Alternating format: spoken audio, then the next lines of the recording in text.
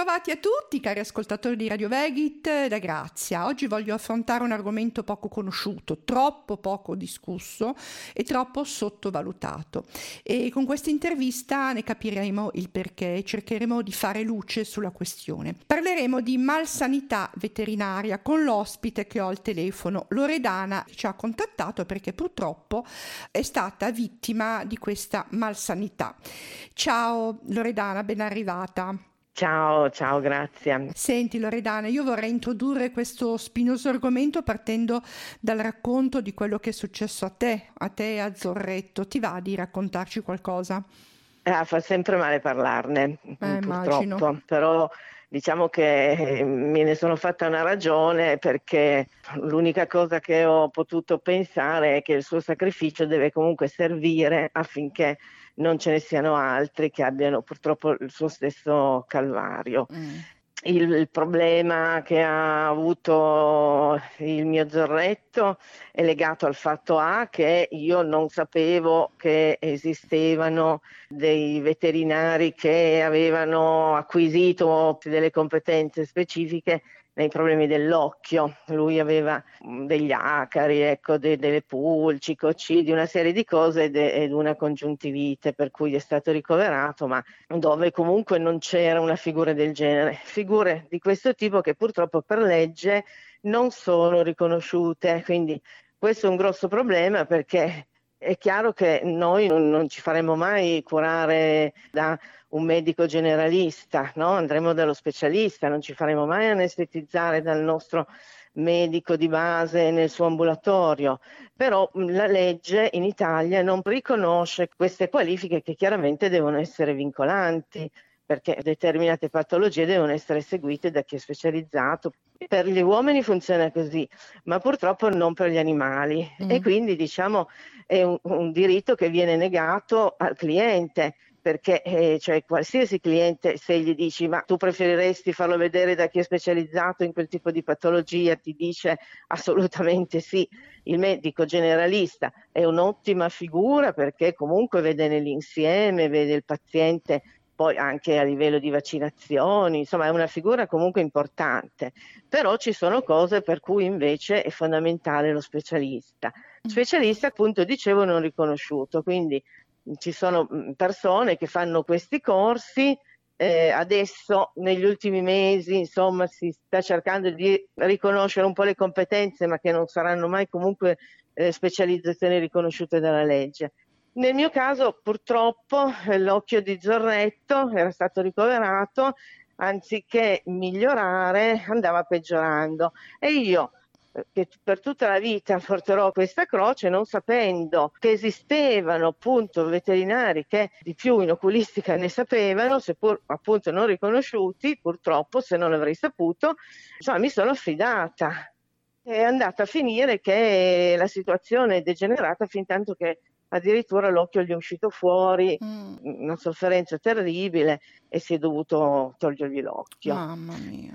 Comunque quel veterinario poteva tranquillamente curarlo lui, perché non c'è nessun vincolo di inviare allo specialista, quindi il veterinario che è coscienzioso, e ce ne sono, ringraziando, chiaramente arriva fin dove può e poi ti invia allo specialista, ma purtroppo non tutti lo fanno, anche perché col fatto che sono tutti considerati dalla legge allo stesso livello, sono tutti medici generalisti, è chiaro che il veterinario potrebbe dire ma io lo mando dal collega che comunque alla fine è come me, e questo qua magari non mi torna più, mi perdo il cliente. Ecco, quindi Già la parola cliente è bruttissima, perché sembra proprio di parlare di oggetti, invece sono esseri, sono creature senzienti che devono essere curate e seguite come pazienti, non come clienti.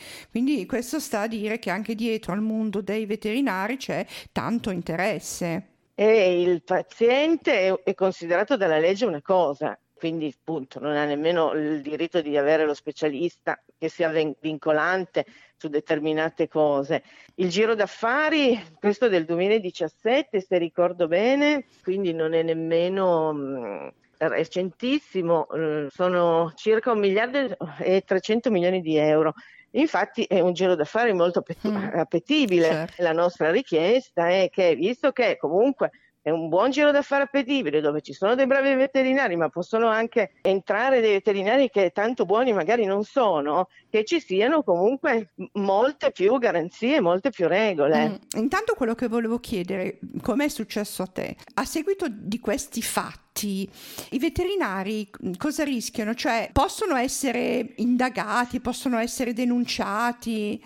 Diciamo che il rischio è molto limitato, ecco, se fanno proprio delle cose di rilevanza penale, però insomma sono casi, per carità ce ne sono, le cronache ce lo insegnano, però insomma normalmente si parla di responsabilità civile, ecco, di risarcimento del danno. Calcola che un altro dei problemi che si innesta è il fatto che non è così facile tracciare l'operato del medico veterinario. Tornando a Zorretto, poi ho chiesto la relazione clinica e mi sono trovata dei farmaci diversi da quelli che sono stati effettivamente utilizzati sull'occhio di Zorretto. In che senso? Cioè, hanno utilizzato dei farmaci diversi da quelli dichiarati. Ah, ecco.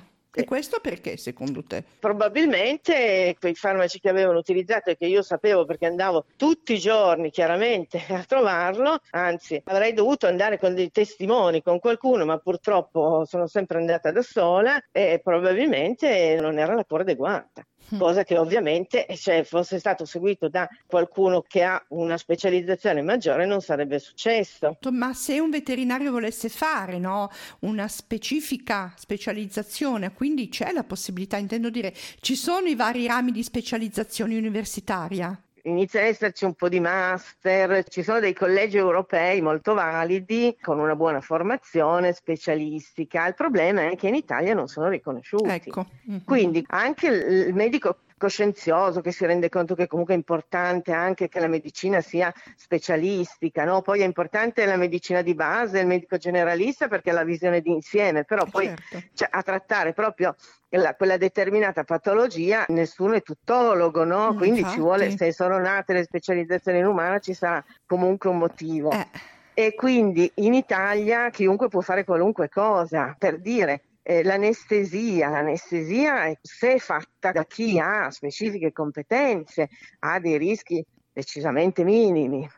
Poi oltretutto prima dell'anestesia in umana si fanno sempre gli esami preoperatori, la valutazione del cuore, sangue, la radiografia, ecco. Invece in veterinaria assolutamente non sempre. Ci sono anche veterinari che questi esami preoperatori non li fanno.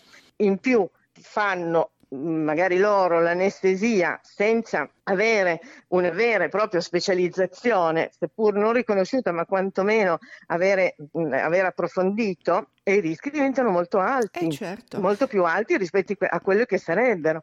Ma nessuno può dire niente, perché comunque per legge il veterinario generalista può fare tutto.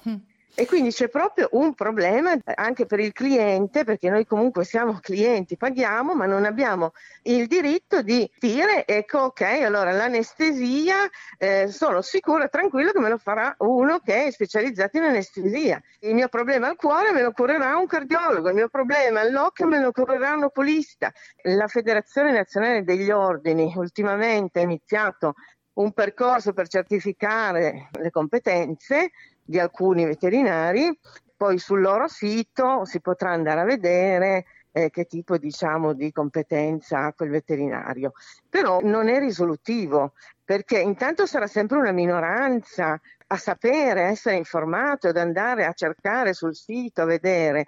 La maggioranza continuerà a portarlo dal medico generalista che potrà fare tutto. L'importante è comunicare e informare che c'è questa possibilità.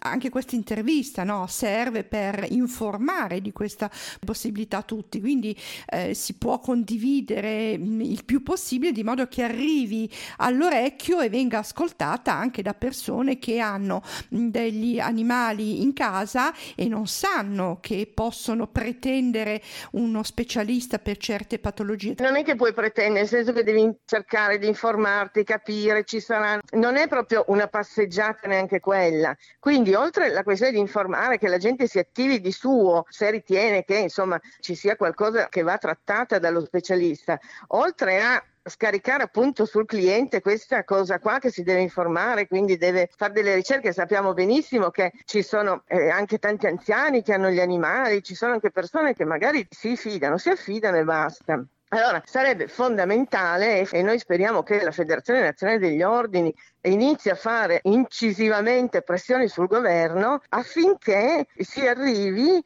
ad avere le specializzazioni vincolanti. Tu calcola che circa l'80% in Italia delle strutture sono piccoli ambulatori e quindi non hanno specializzazioni, non hanno strumentazioni specialistiche, eccetera. Quindi finché non ci sarà l'obbligo comunque su determinate patologie di richiedere lo specialista, cioè il potere, sì io posso, però poi se lo faccio o no, quello insomma dipende, e non è il cliente che è un medico che può capire effettivamente se serve o se non serve, cioè mi spiego, quindi ci sarà solo una piccola parte delle persone magari informate, eccetera, e la restante rimarrà comunque in un mercato così, quindi è fondamentale che queste specializzazioni divengano vincolanti. Poi c'è un altro problema che è la tracciabilità. Dico, noi come gruppo Cronache di Malasanità Veterinaria in alcuni casi abbiamo trovato anche delle difficoltà ad ottenere magari gli esami del sangue che non fossero trascritti ma in originale, la relazione clinica anche dettagliata,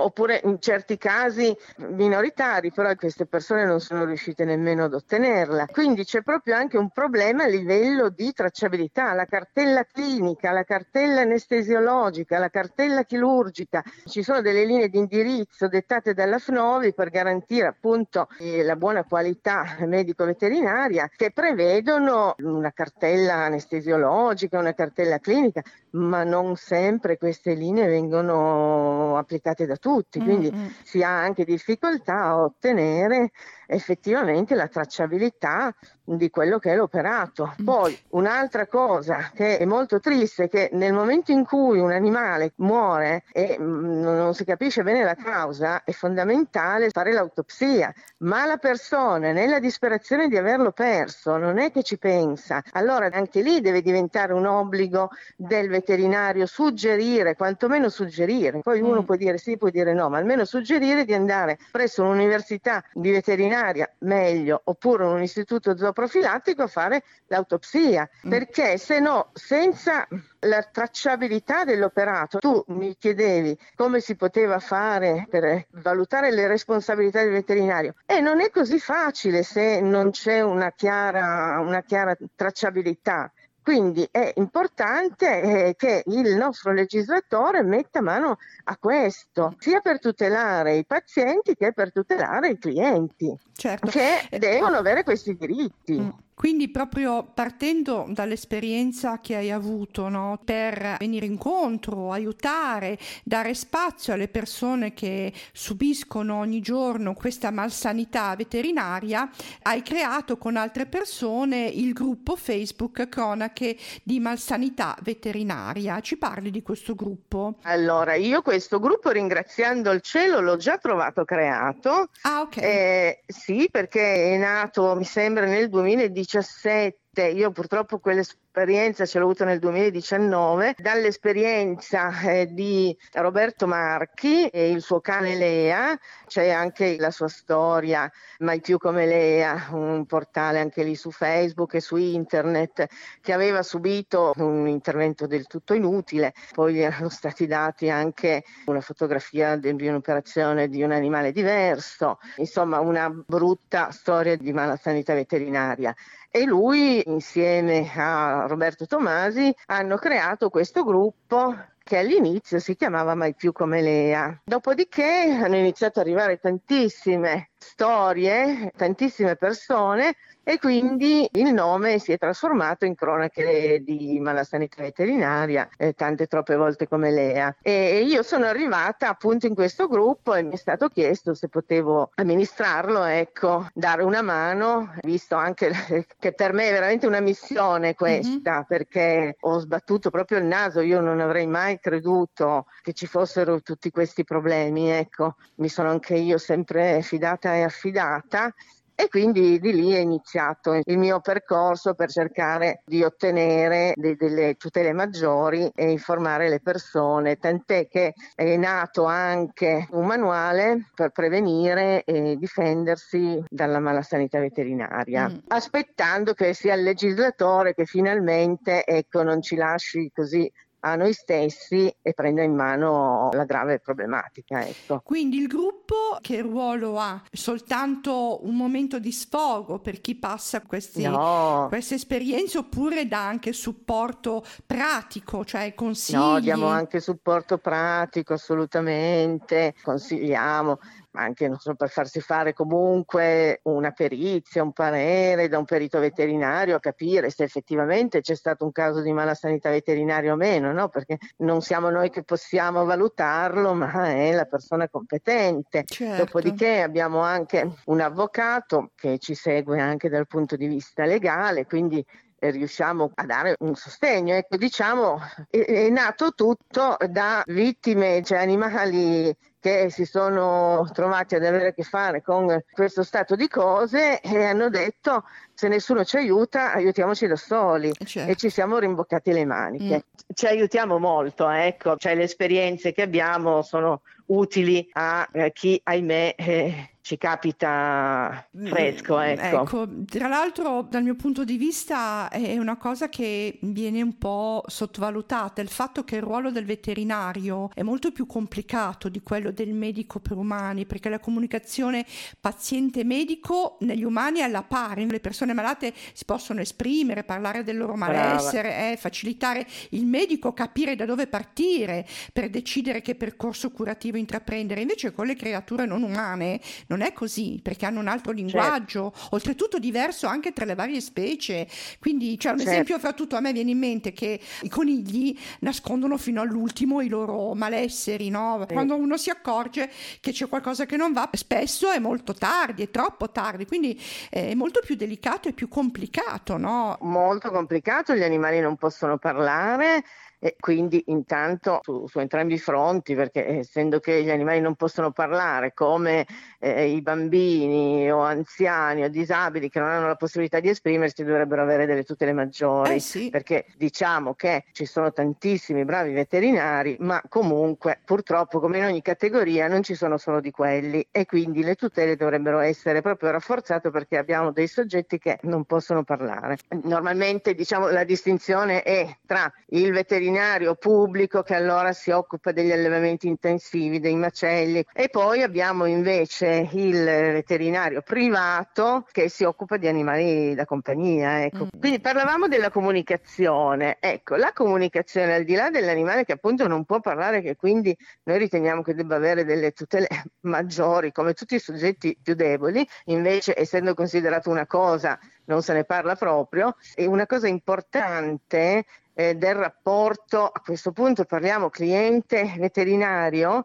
che porta il suo familiare peloso, è il consenso informato. Il consenso informato è quello che viene usato in medicina umana, però spessissimo vediamo che, insomma, è un foglio in cui praticamente viene apposta solo la firma del cliente in fondo e si dice che si è informati su tutto, il tipo di anestesia, il tipo di alternative, il tipo di ogni cosa. Quindi solo una firma su un modulo, diciamo, standard, e il cliente che ti dicono: ma a noi veramente ci ha solo detto di firmare quello, c'era la privacy, abbiamo firmato, ma non ci ha mica detto niente. Ecco, quindi quello del consenso informato sarebbe un'altra delle cose fondamentali che debbano essere regolate. Ecco, ci devono essere degli obblighi. L'unico, diciamo, dovere, perché non è un obbligo ma è un dovere, che parla di consenso informato sono le linee di indirizzo dettate nel 2019 dalla FNOVI, che purtroppo, come dicevo, comunque non da tutti applicate.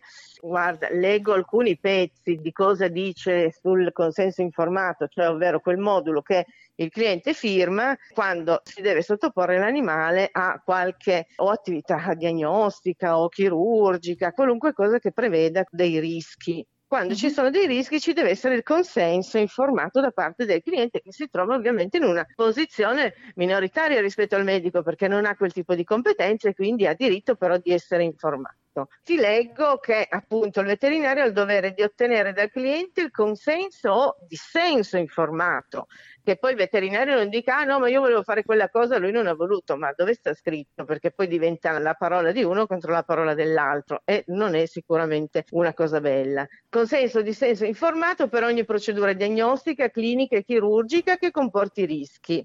Il consenso deve essere documentato, letto e spiegato al proprietario detentore dell'animale e firmato per accettazione. Il consenso dissenso in forma scritta è l'unico che ha valore documentale. Tale documento non deve essere generico, deve essere personalizzato e deve riguardare, dico solo alcune cose perché ce ne sarebbero altre: la situazione clinica obiettiva riscontrata, la descrizione dell'intervento medico ritenuto necessario e dei rischi derivanti dalla mancata effettuazione della prestazione, le eventuali alternative diagnostiche o terapeutiche, le tecniche e i materiali impiegati, i benefici attesi, i rischi presunti, ovviamente dopo averli valutati con gli esami preoperatori, le eventuali complicanze, le indicazioni che devono poi seguire i proprietari per evitare complicazioni successive all'atto medico e lo scarico di responsabilità nel caso di mancata accettazione di esami diagnostici. Dicevamo, perché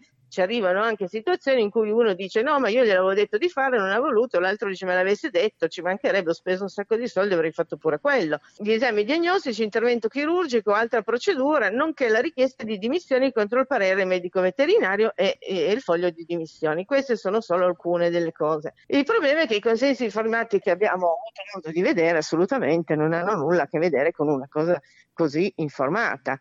Perché se mi dici che ci sono delle alternative terapeutico-diagnostiche, io posso anche sceglierle, ma non posso saperlo di mio, perché se no non andrei dal veterinario a fare tutto da sola. Se mi dici che i rischi sono 0,1, ok, se mi dici che la percentuale invece è del 50%, magari io la valuto un attimino prima questa cosa, no? Cioè, avere queste informazioni che, dicevamo, devono essere scritte, non sono informato dei rischi, sono informato di tutto, però cioè, in soldoni cosa c'è scritto? Quali sono questi rischi? Quali sono queste alternative? Ecco, sinceramente sul consenso informato in veterinaria ci sono veramente delle lacune, perché tu sai che i veterinari hanno un'assicurazione di responsabilità civile, certo, e quindi serve comunque avere un pezzo di carta firmato, chiamato consenso informato, certo, certo. Cioè, solo come nome, ecco. No, infatti, E di casi ne abbiamo avuti tanti, insomma. Per quanto riguarda la questione che mi chiedevi, cioè, ci sono tutte comunque a livello anche, cioè, di tribunali, eccetera. È un percorso non così facile. Chi va a chiedere un risarcimento del danno è una punta dell'iceberg, perché per questo insieme comunque di fattori che abbiamo visto aggiungi anche che comunque un procedimento civile di risarcimento del danno ha un costo. Nel momento in cui vinci, ci sono già per fortuna anche delle sentenze, però il riconoscimento del danno sia patrimoniale che morale è comunque basso, perché l'animale abbiamo visto che comunque è ancora considerato un oggetto, e quindi chi va nei tribunali è giusto la punta dell'iceberg, molti si fermano e quindi abbiamo tutto un discorso che non viene alla luce, purtroppo. Senti, io leggendo il documento di presentazione che mi hai inviato, no, sono rimasta proprio basita leggendo che cosa è emerso da un controllo NAS fatto nel marzo del 2022. Sì. Ecco, vorrei che anche i nostri ascoltatori ne fossero al corrente, proprio per far capire come sia grave in certi casi la situazione sanitaria per quanto riguarda i veterinari. Per fortuna ci sono i NAS, noi auspichiamo che non sia stata una cosa solo occasionale, ma insomma sia un po' sistemica, ecco, per riuscire a pulire un po', ecco, la situazione laddove magari non ci sono altri strumenti. A marzo dell'anno scorso effettivamente i NAS hanno ispezionato circa l'8% delle strutture veterinarie in Italia, che fra l'altro sono tantissime, sono un quarto di tutte quelle europee. Come anche le università in Italia sono 13 contro per esempio l'università veterinaria contro le 4 della Francia. E quindi anche questa frammentazione non aiuta negli investimenti. Comunque ne hanno ispezionate 682 su circa un 8600 in tutta Italia. Hanno rilevato 178 obiettivi non conformi, la competenza dei NASE soprattutto su farmaci e igiene, quindi il 26% dei controlli hanno trovato delle cose non conformi. Hanno deferito all'autorità giudiziaria 49 titolari ed operatori. Oltre 800 confezioni di farmaci veterinari sono stati sequestrati con dispositivi medici perché irregolari o con la data di scadenza superata. 10 provvedimenti di sospensione e hanno trovato comunque problemi a livello, diciamo, soprattutto perché la loro competenza a livello di farmaci e di condizioni igieniche e strutturali incompatibili con l'esercizio della cura e del benessere degli animali. Quindi ci auguriamo che il Ministero della Salute, che ha dato diciamo l'input, continui con questi controlli per tenere alto l'attenzione Sì. su questi problemi, perché è chiaro che sono molto molto gravi, magari uno non ci pensa. Magari ci pensa quando purtroppo ci capita dentro, ecco.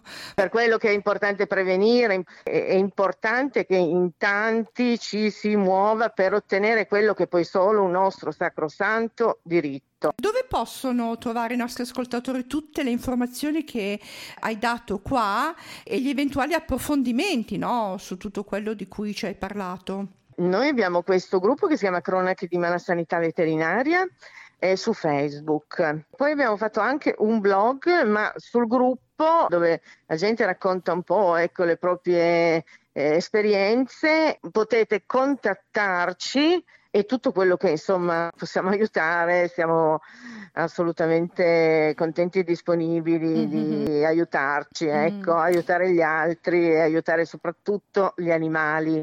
Esatto. Perché sono loro che sono anche i clienti, ma sono soprattutto gli animali, ecco. Senti, c'è una mail? Allora, malasanità veterinaria tutto attaccato @gmail.com. Perfetto, Loredana. Oppure io sono una delle amministratrici di questo gruppo Cronache di Malasanità Veterinaria, andare sul gruppo e mandare via Messenger a Loredana Claudia un messaggio. Quindi o attraverso la mail malasanitaveterinaria@gmail.com oppure attraverso Messenger Loredana Claudia su Facebook. Ok, grazie mille Loredana per essere stata con noi. Ricordo appunto che abbiamo parlato con Loredana Renaudo, conosciuta come Loredana Claudia.